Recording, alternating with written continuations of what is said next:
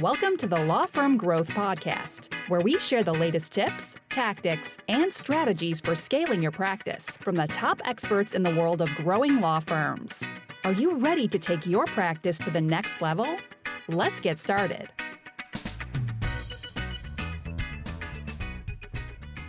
Hey, everybody. Welcome back to the Law Firm Growth Podcast. I'm your host, as always, Jan Roos, and I am here with a very exciting guest in Wendy Brookhouse. So Wendy is the chief strategist and founder of Black Star Wealth. We are here to talk about some stuff that a lot of you guys might have some challenges with. I know it's something that I have challenges with, which is how to manage your finances when you're running a business. So thank you so much for coming on the podcast, Wendy. Super appreciate having you here. So any chance I get to talk about money, Jan, I'm all over it. Okay, gotcha. So let's get right into it. So this is I know this is kind of, I thought this was going to be a really, really interesting interview because it's something that I think I'm in a pretty similar situation to the listenership as, running a small business. And I have some different advice that's coming from different spheres because it's like a lot of the guys get into the you just see so much stuff around the personal finance world. A lot of this is directed towards more, career focused people. I come from a super fiscally conservative family. Like my dad's side of the family were immigrants that came over from the Netherlands. So that's two things in the frugal camp. I understand. Yeah. Gotcha. Dutch and second generation. So I've been looked at like I have three heads whenever I talk about the stuff that we're going on business. Thanksgiving and Christmas is always a nightmare because I'm always being told to save more. Yet from all my friends in the business world, I'm always told to invest more. So I know probably a pretty big topic to be like, how do you think about people starting to kind of unwind who to listen to and when it comes to this? Oh my God, that is such a great question. And I think I'd like to go back because I think as entrepreneurs, which we are and your listeners are to most degree, what you just talked about is the conditioning you received as a child, right? And so I think of the money messages we received about being frugal, save versus invest. Like that's an underlying operating system you have, almost like on your computer. We don't see our operating systems, but they make everything happen, right?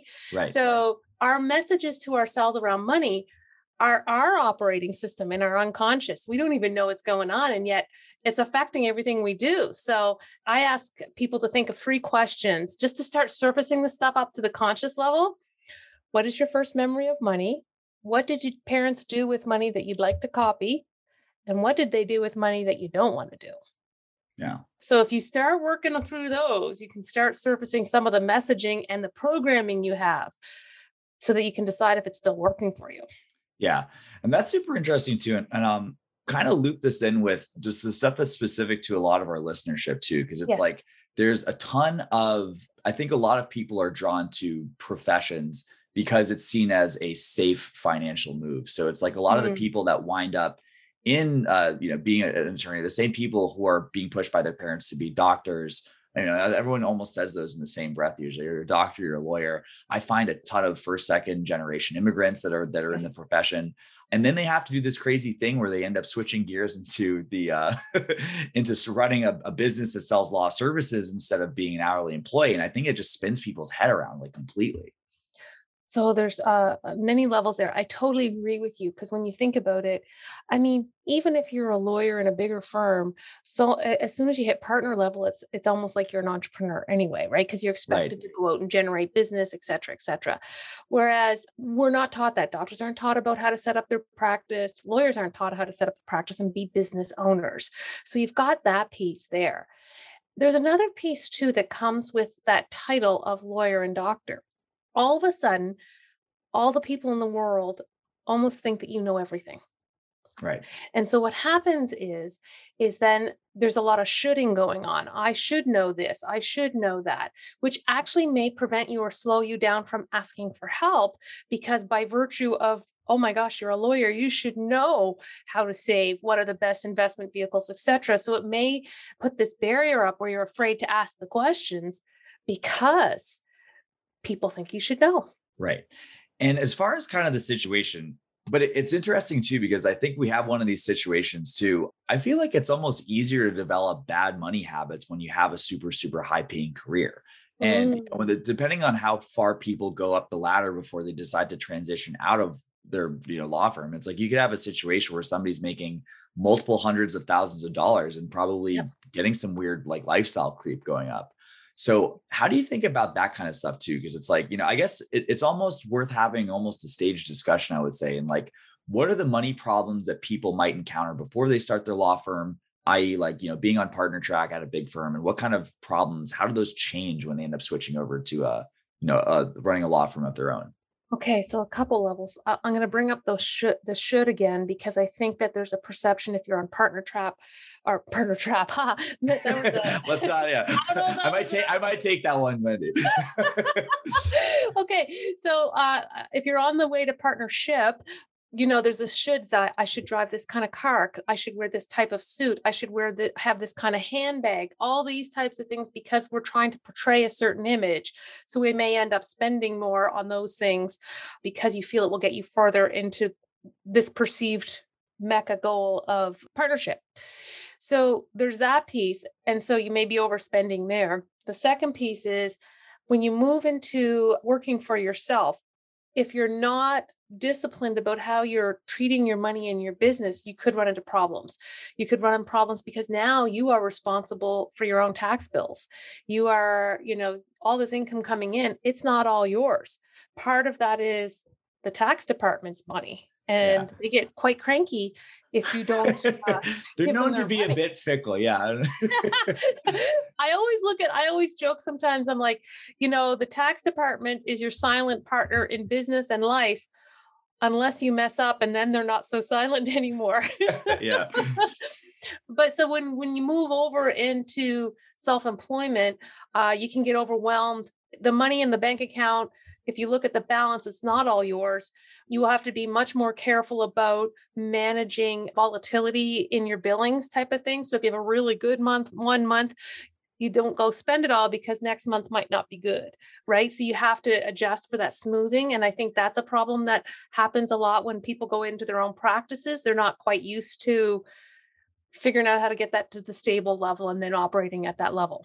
Yeah, gotcha. So it's almost like, I think a lot of the money stories might be driven by, hey, I need to make a ton of money. And then once they're making a ton of money, then it's like, how do I keep this? The story is how you're spending your money as well, too. Because it's like, you can't be the guy who's driving the, 96 Prius. Well, I don't know if Prius was in 96, but you get the idea. Like, I don't believe so, but yeah, that's okay. We get where you're going. Yeah. So the partner meeting, and then you're showing up in like a shabby suit. But at the same time, if, you've got some crazy burn rate going in your life, like the first year that you have your law practice could be really, really tough. I think so. Yeah. And the other piece there too is, we have this perception that if you make a lot of money, you are automatically financially healthy.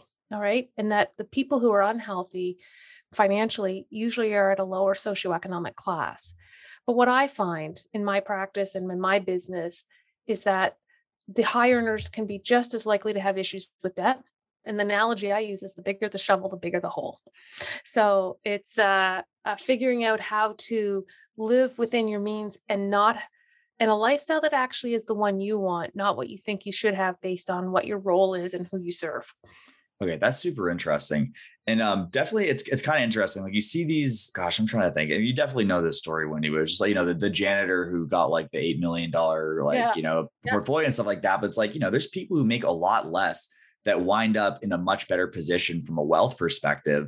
And I'll also say this too, like from kind of the business finances perspective too. It's just like, as we've gone from, me basically being a freelancer when I started this to, we got 25 team members right now. The expenses get like more expensive, right? So, if I was messing something up as a freelancer, I've said this joke a couple of times to the team. It's like I was making $500 mistakes as a solo. I was making $5,000 mistakes as a manager. And as somebody who's managing managers, those mistakes are like $50,000 now. And again, it's all part of growing the business, but like, it's definitely possible to have those situations, which makes, it's not like anything super precarious, but like people just have to be kind of like aware of these things at the end of the day too. And like, again, like from a personal finance perspective, like that, the ratchet's really, really tough to move down. If you kind of let yourself get to that point, it can sometimes kind of be a burden. So I also kind of want to think about this too, because, when going back to that initial thing where, I think most of the advice out there is based on personal finance, but At what point do people like, does it make sense for a business owner to shift away from focusing on personal finance and over to kind of like corporate finance? Because I think like your lifestyle is probably going to be the biggest line item in the beginning, but at some point it just kind of becomes a drop in the bucket. So at what point should people start focusing on the business or going back to lifestyle or like, and again, I feel like it's almost like this, and correct me if I'm wrong, right? Because it's like you start off and the personal finance is everything. Then, at some point, at least for me personally, it's the business finance is everything. Yep. And then you have to transition to the point where, well, how am I getting paid out of all this? Right. So how do you like recommend people kind of like navigate those steps? I have a system that I kind of developed, and I think every entrepreneur should know 5 numbers. Okay. The first number is how much does your ideal life cost on an after-tax basis, right?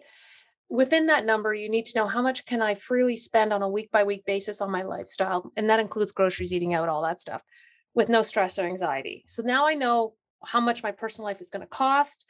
I've got my vacations in there. I've got my house maintenance in there. Maybe I'm paying down some unwanted student loan debt. I don't know what it is, but you've got all that priced in, right? This is my bottom line that I want. Then we need to take that number over and then go and see how we're going to pay ourselves that out of the business, right? So, is it going to be a salary? Is it going to be dividends? Is it going to be whatever? And then based on that, as you grow your business, there's going to be more and more money in the pot to try and figure out what to do with, right?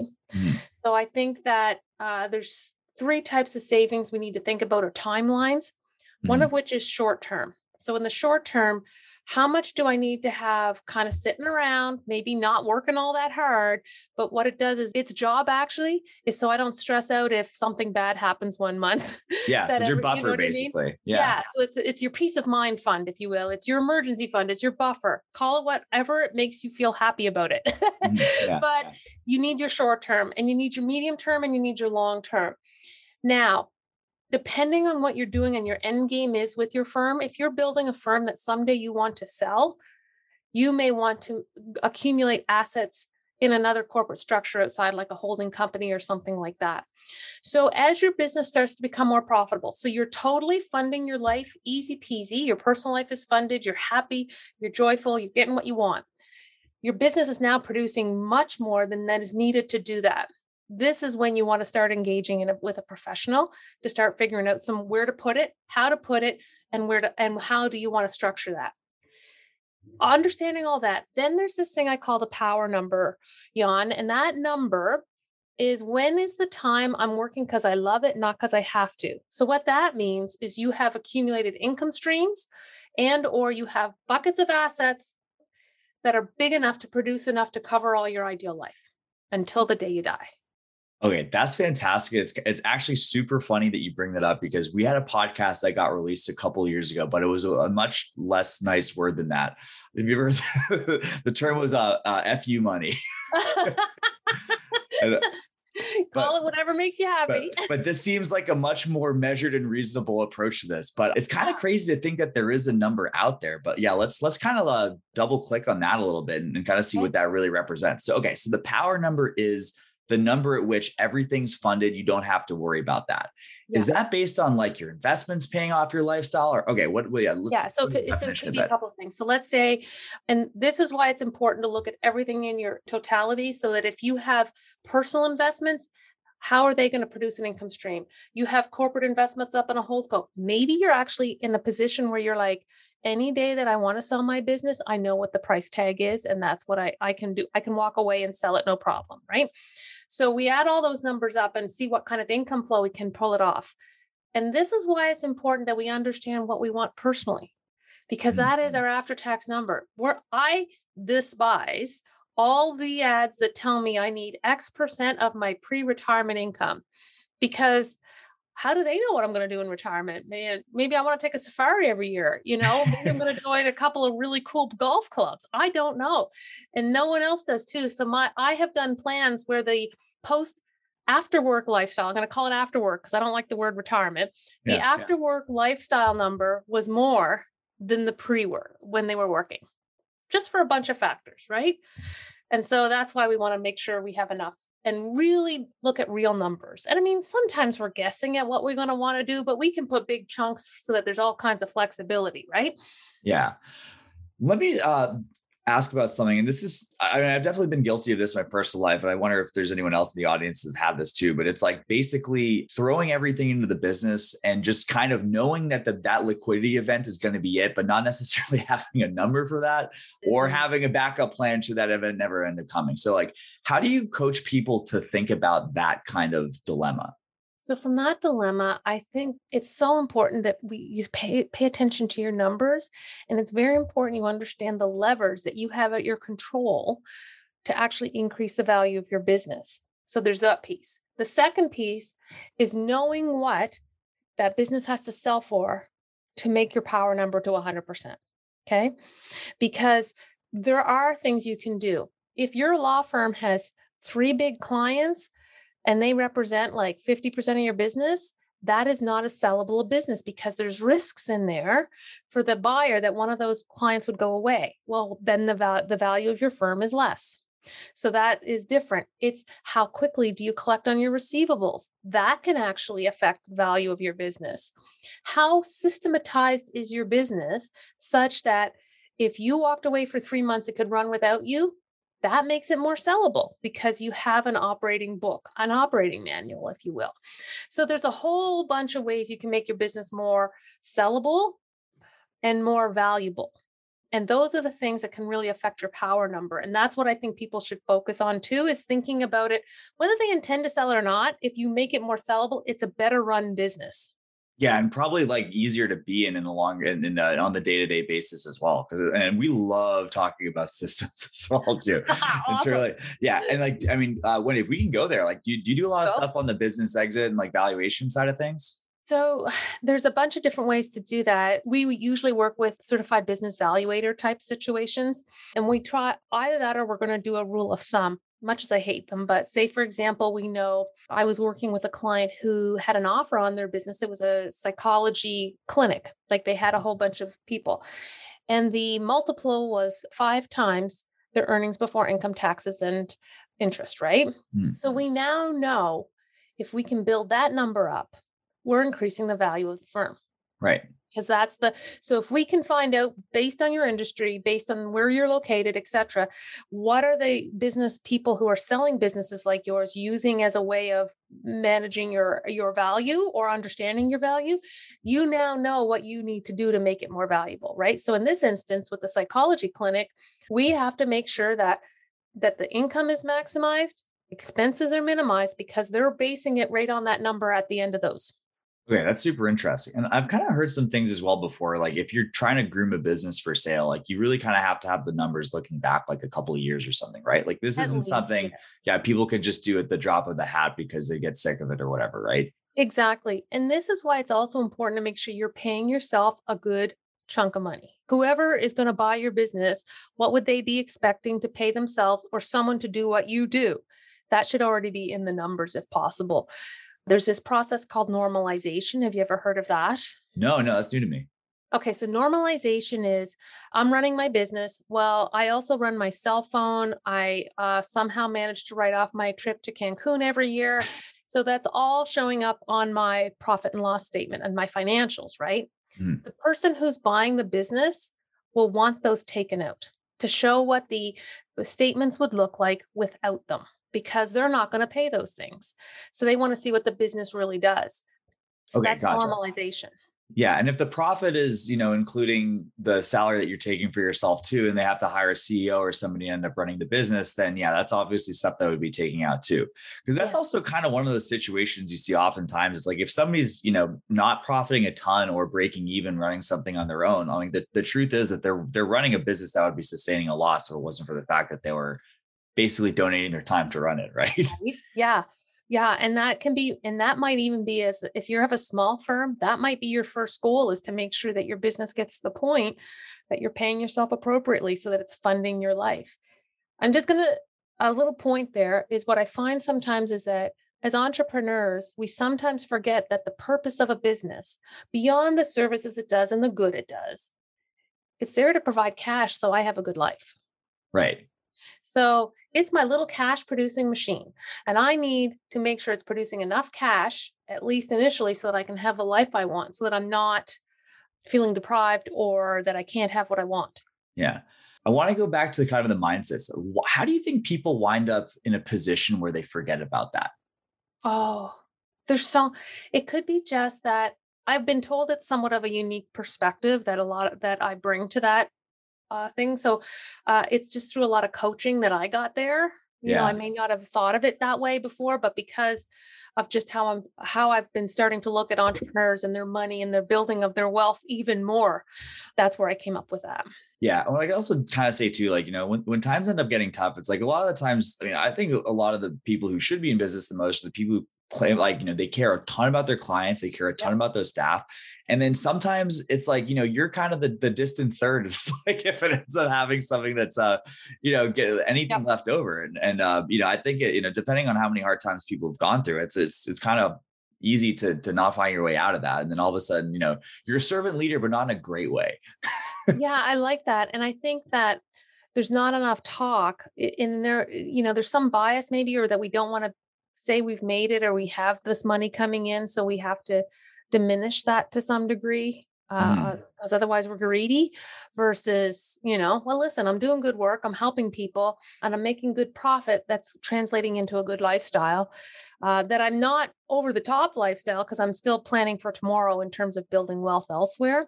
Mhm. There's just perceptions, and to say your mindset question, that could have come from birth, right? Like from our parents, and they may have somehow said messages to us that, rich people were bad. Mhm. They're not very good people. So therefore, you somehow subconsciously now believe that rich people are bad. So you better not become rich. Yeah. And you'll figure out a way to avoid that for sure. It's Well, it's easy I now, believe right? the word is self-sabotage. Yeah, yeah, bingo, bingo. Okay. And apologies for jumping around too much, but No one worries. of one of the things that I was really curious about was, kind of that decision on when you're saving for the business versus saving for the future. So I know that there's something that I hear all the time in personal finance. It's like, okay, you got to have your 6x your expenses for your monthly expenses. You need that little rainy day fund, right? Mhm. Is there an equivalent for how people should start to think about this in their business? I think it's just exactly the same, right? I think you have to look at, I like to call it how shock proof is your business. Mhm. So, you could exit your business voluntarily, but you could involuntarily leave your Mhm. business. So what would happen then? And how are you going to fund that? So that could be a pot of money or access to capital to fund that. And sometimes you can use insurance policies to help you cover some of those potential costs on a health and related areas. So it's really thinking about, what are the costs? What would happen if I went down for 1 month? What happens if I go down for 2 months? What if the market crashes? I mean, if we looked at the pandemic, from my perspective, it really did open our eyes about, oh my gosh, something could happen that I need more than 6 months, right? Right. So you have to kind of look at your own industry, your own setup, and make a decision about how far out you need that, right? How much do you need in the short term bucket? Because that's a short term bucket, right? Mhm. Of how much do I need there? How much of it's in cash? And maybe I have 6 months of cash and I have 6 months of access to credit. Okay, gotcha. And as far as like the business itself, like how much cash do you recommend a business keep on hand relative to its expenses? Oh, I would say 2 to 3 months. 3 months would be a nice number there. Yeah. That way if there's a very short term adjustment or you have a major expense or something weird happens, you have some cash. Okay, awesome. And now getting super, super tactical, order of operations, which one do we fill up first? Are we trying, is it sort of one of those models where, you top off your emergency fund, and then everything, dollar, whatever that is to whatever, making ends up going into like a thing. So how do you kind of recommend business owners like think about this stuff and what to fill up first? Well, I would definitely fill up the short term bucket first. Okay, Okay. gotcha. Because that's the one that's going to keep you, the peace of mind bucket, if you recall me calling it Right. that early, right? Then you can split your money in between a bunch of different things depending on how you want to allocate that. Because everything else after that is about evaluating opportunities, right? Because some of the opportunity may be, well, if I invest this much in my business, I can see a return of X. Or if I put this one into this particular rental property or this particular venture, I'm expecting this rate of return. So you can start looking at your risk tolerance, your timelines, and things of that nature to make sure you're allocating the additional on top of that to the right place. Okay, gotcha. And that's being kind of a tricky calculation, right? Because it's like I feel like a lot of the stuff that's whatever. If we're looking at S&P 500, it'll be whatever 10 to 15% of stuff. But how do people make a accurate prediction on something that might be like a lot more volatile? Like, what's the value of investing into like, a really high level mastermind group or something like that? Like, how can you kind of predict that's a return on human capital, right? Yeah. I was going to flippantly say it's a magic 8-ball, but yeah. No, I think that it's hard to evaluate the returns on coaching programs. I myself have been in high level coaching for 8 or 9 years now. Mm-hmm. And it's super hard to make the direct correlation to the fact that because of my coaching, I think bigger, I make different moves, and I'm building something bigger because of the exposure I have, right? Mm-hmm. So when you look at what a mastermind or a high level thing, you are around people who are thinking differently than you or in different industries, and you get so much information. Oh, I sat next to so-and-so who runs a marketing firm and they're doing this. I could put that in my law firm, right? Mm-hmm. So it's hard to measure that, but I honestly think that investing in yourself has nothing but positive returns. It's just a question how much. Yeah.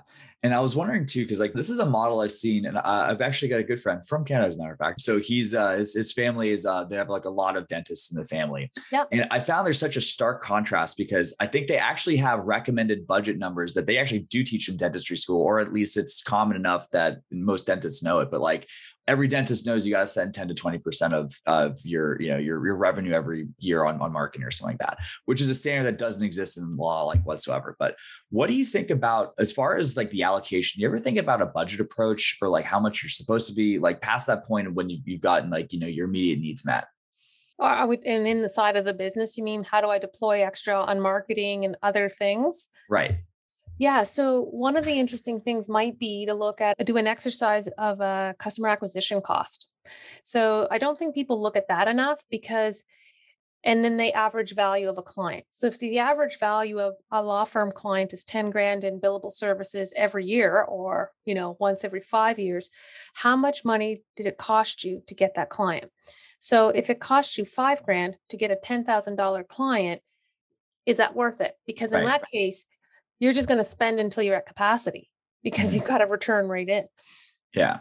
Does that make sense? No, absolutely. And I'm a huge fan of that stuff, by the way. Wendy is like, and it's kind of funny if anyone's like a fan of like Shark Tank in the audience, it's like, the first thing that you'll hear out of Mr. Wonderful or Mark Cuban's mouth is, what's your customer acquisition cost? What's the lifetime value?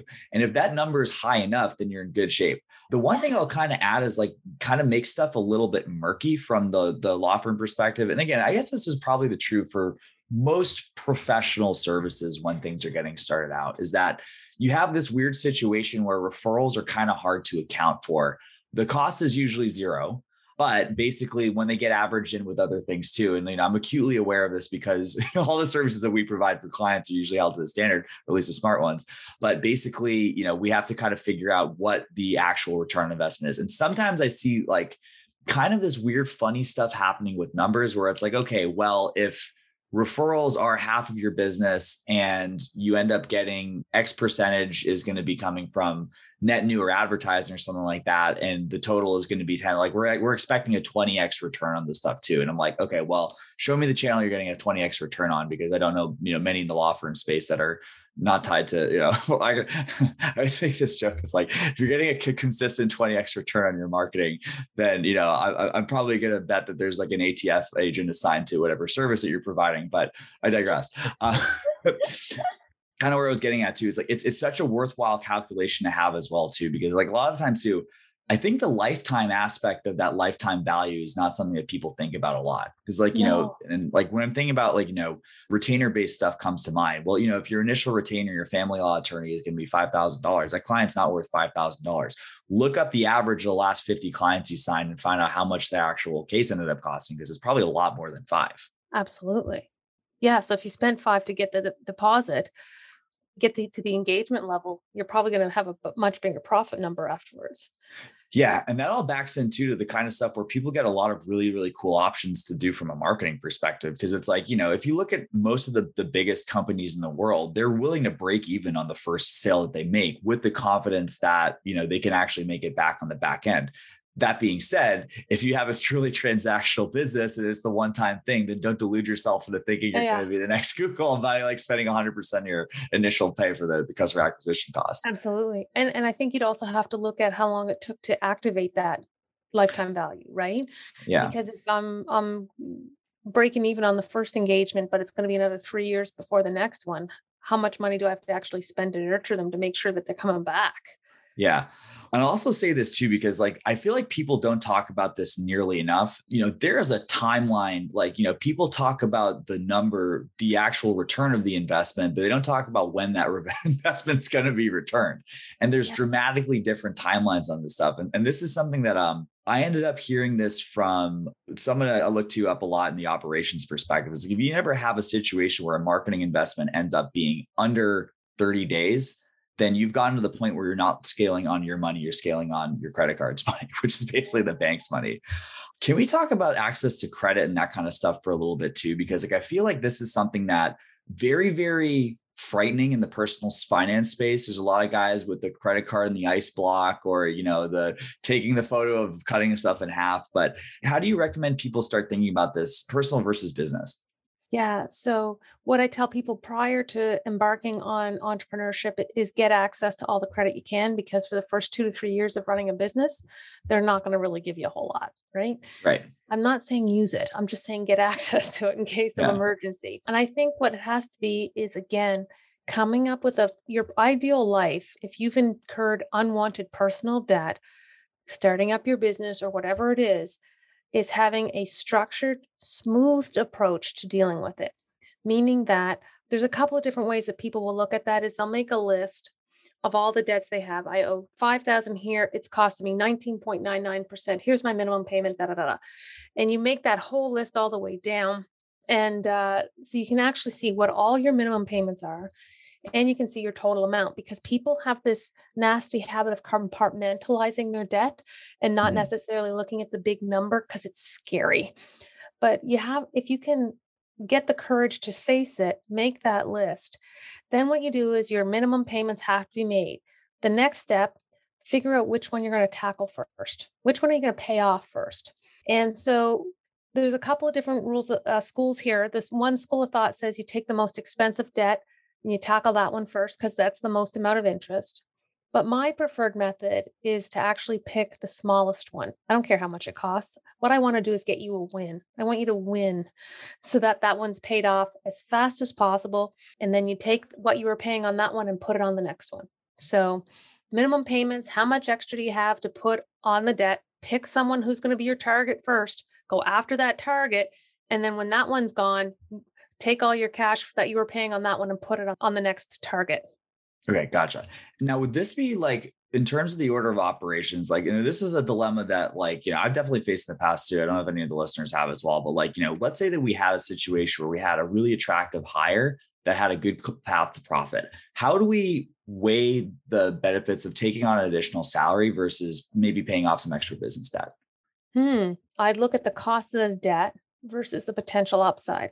So I've always been told that you should expect to make 3 times the salary of somebody. So if that person's costing you 50 grand, you should expect to bring in 150. So 50 goes to them, 100 goes to the house, if you will. Yeah. That is a way bigger rate of return than the cost of your. Okay. So right? If you're looking at it from a purely numbers perspective, that's how I would look at it. Okay, gotcha. Yeah. So in a lot of instances too, and like this is kind of the thing that ends up getting, I can definitely say as sort of a cowboy entrepreneur at times too, it's like, for me, it's always easy to say like, look, this is the upside. This is the big money, as long as I'm not going to get toasted in the meantime too. And I've, more recently than I care to admit, but far enough backwards should be anything to worry about. It was just like, sometimes you have to kind of invest your way out of those things sometimes too. And again, it's tough, but at the end of the day too, it's like, if you have that extra 100 grand, it's like, you'd have to skip a lot of lattes to pay that to pay that money off in ways that are either a personal finance perspective or kind of skimming stuff off the top. So we call it leveraging, right? So you're taking a $50,000 asset to make $150,000. Right.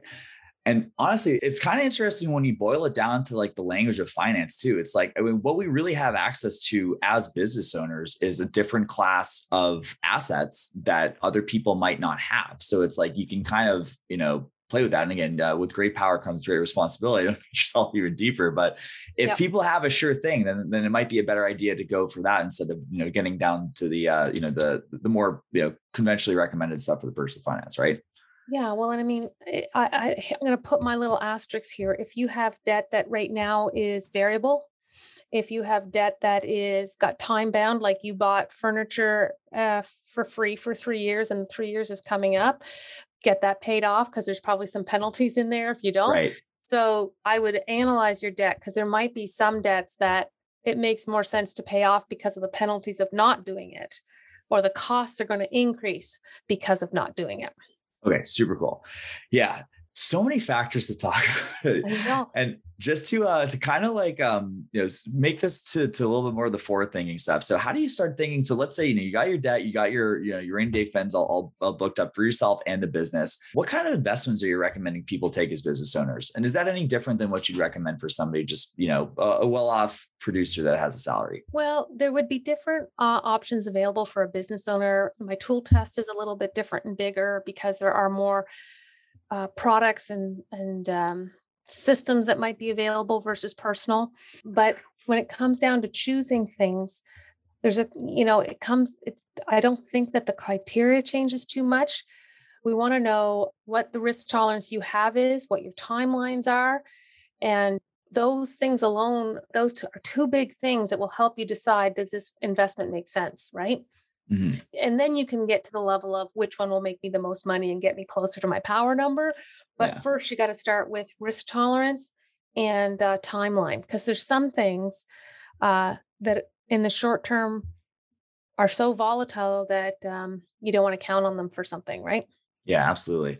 And just because it's been everywhere, like, are you recommending people do anything different? Like, I'm sure people ask you about inflation all the time. Like, is this something that people should be planning for? I know, like, these cycles will come and go, but like, how does that change how somebody's going to look to allocate assets at the point where they're flush? Well, it's going to do is escalate the importance of finding return, right? So I think your rate of inflation now is between 6 and 7%. So that means that your investment has to return 6 to 7% just to break even. Mm-hmm. Right? So you're going to be looking for where can you get a little bit above that? Interest rates are going to have a factor on that. The Fed in the US raised theirs. In Canada, we just raised ours. So that's going to affect the cost of capital. It's going to affect a few other things. So it's almost like there's a lot of moving parts that inflation affects, but it's also the reactions to getting it down are affected as well. So you have to package all those things in and look at them, not in isolation, but across the wider spectrum. Yeah. See, that sounds pretty complicated. I think it'd be helpful to get someone to help out on that stuff. Absolutely. I wish that's the problem, sometimes it depends answer, but here are some of the factors we would look at. Yeah. Gotcha. Okay. Awesome. So Wendy, this has been an awesome hour, and I want to kind of, we've gotten across a lot of different topics, but, I still think that, this has been super illustrative for me, but for anyone who's been like really following these conversations is like, what's a good way to enter your world? What's a good way to take the next step? As a business owner, the easiest way to enter my world is actually to take my financial and wealth diagnostic. And it's a super fast 15 question where we're going to evaluate 3 areas: your mindset, your systems, and your actions, and see if you're set up to grow your wealth from those 3 perspectives. And once you do the assessment, you get a free report that's customized for you. Okay. And that's at totalwealthscore.com. Okay, fantastic. Okay, so I'm going to go ahead and get that. Make sure we're going to have that in the show notes as well. But nice. Wendy, thanks again. Like, this has been a super wide-ranging conversation, but it's because there are so many damn factors for it too. There are a ton of factors, and that's what makes it complicated. Yeah, like, it's hard enough from a personal perspective, but yeah, it's like, with all these different things too, I feel like I've gotten a lot of clarity on how to kind of get these things into at least the same language, a couple of different things. But thank you so much for coming on the show. Super appreciate it. Oh, my pleasure. All right. And for everybody else, I will see you guys next Tuesday at 8 a.m. Eastern on the Law Firm Growth Podcast. Thank you for listening to the Law Firm Growth Podcast. For show notes, free resources, and more, head on over to casefuel.com/podcast. Looking forward to catching up on the next episode.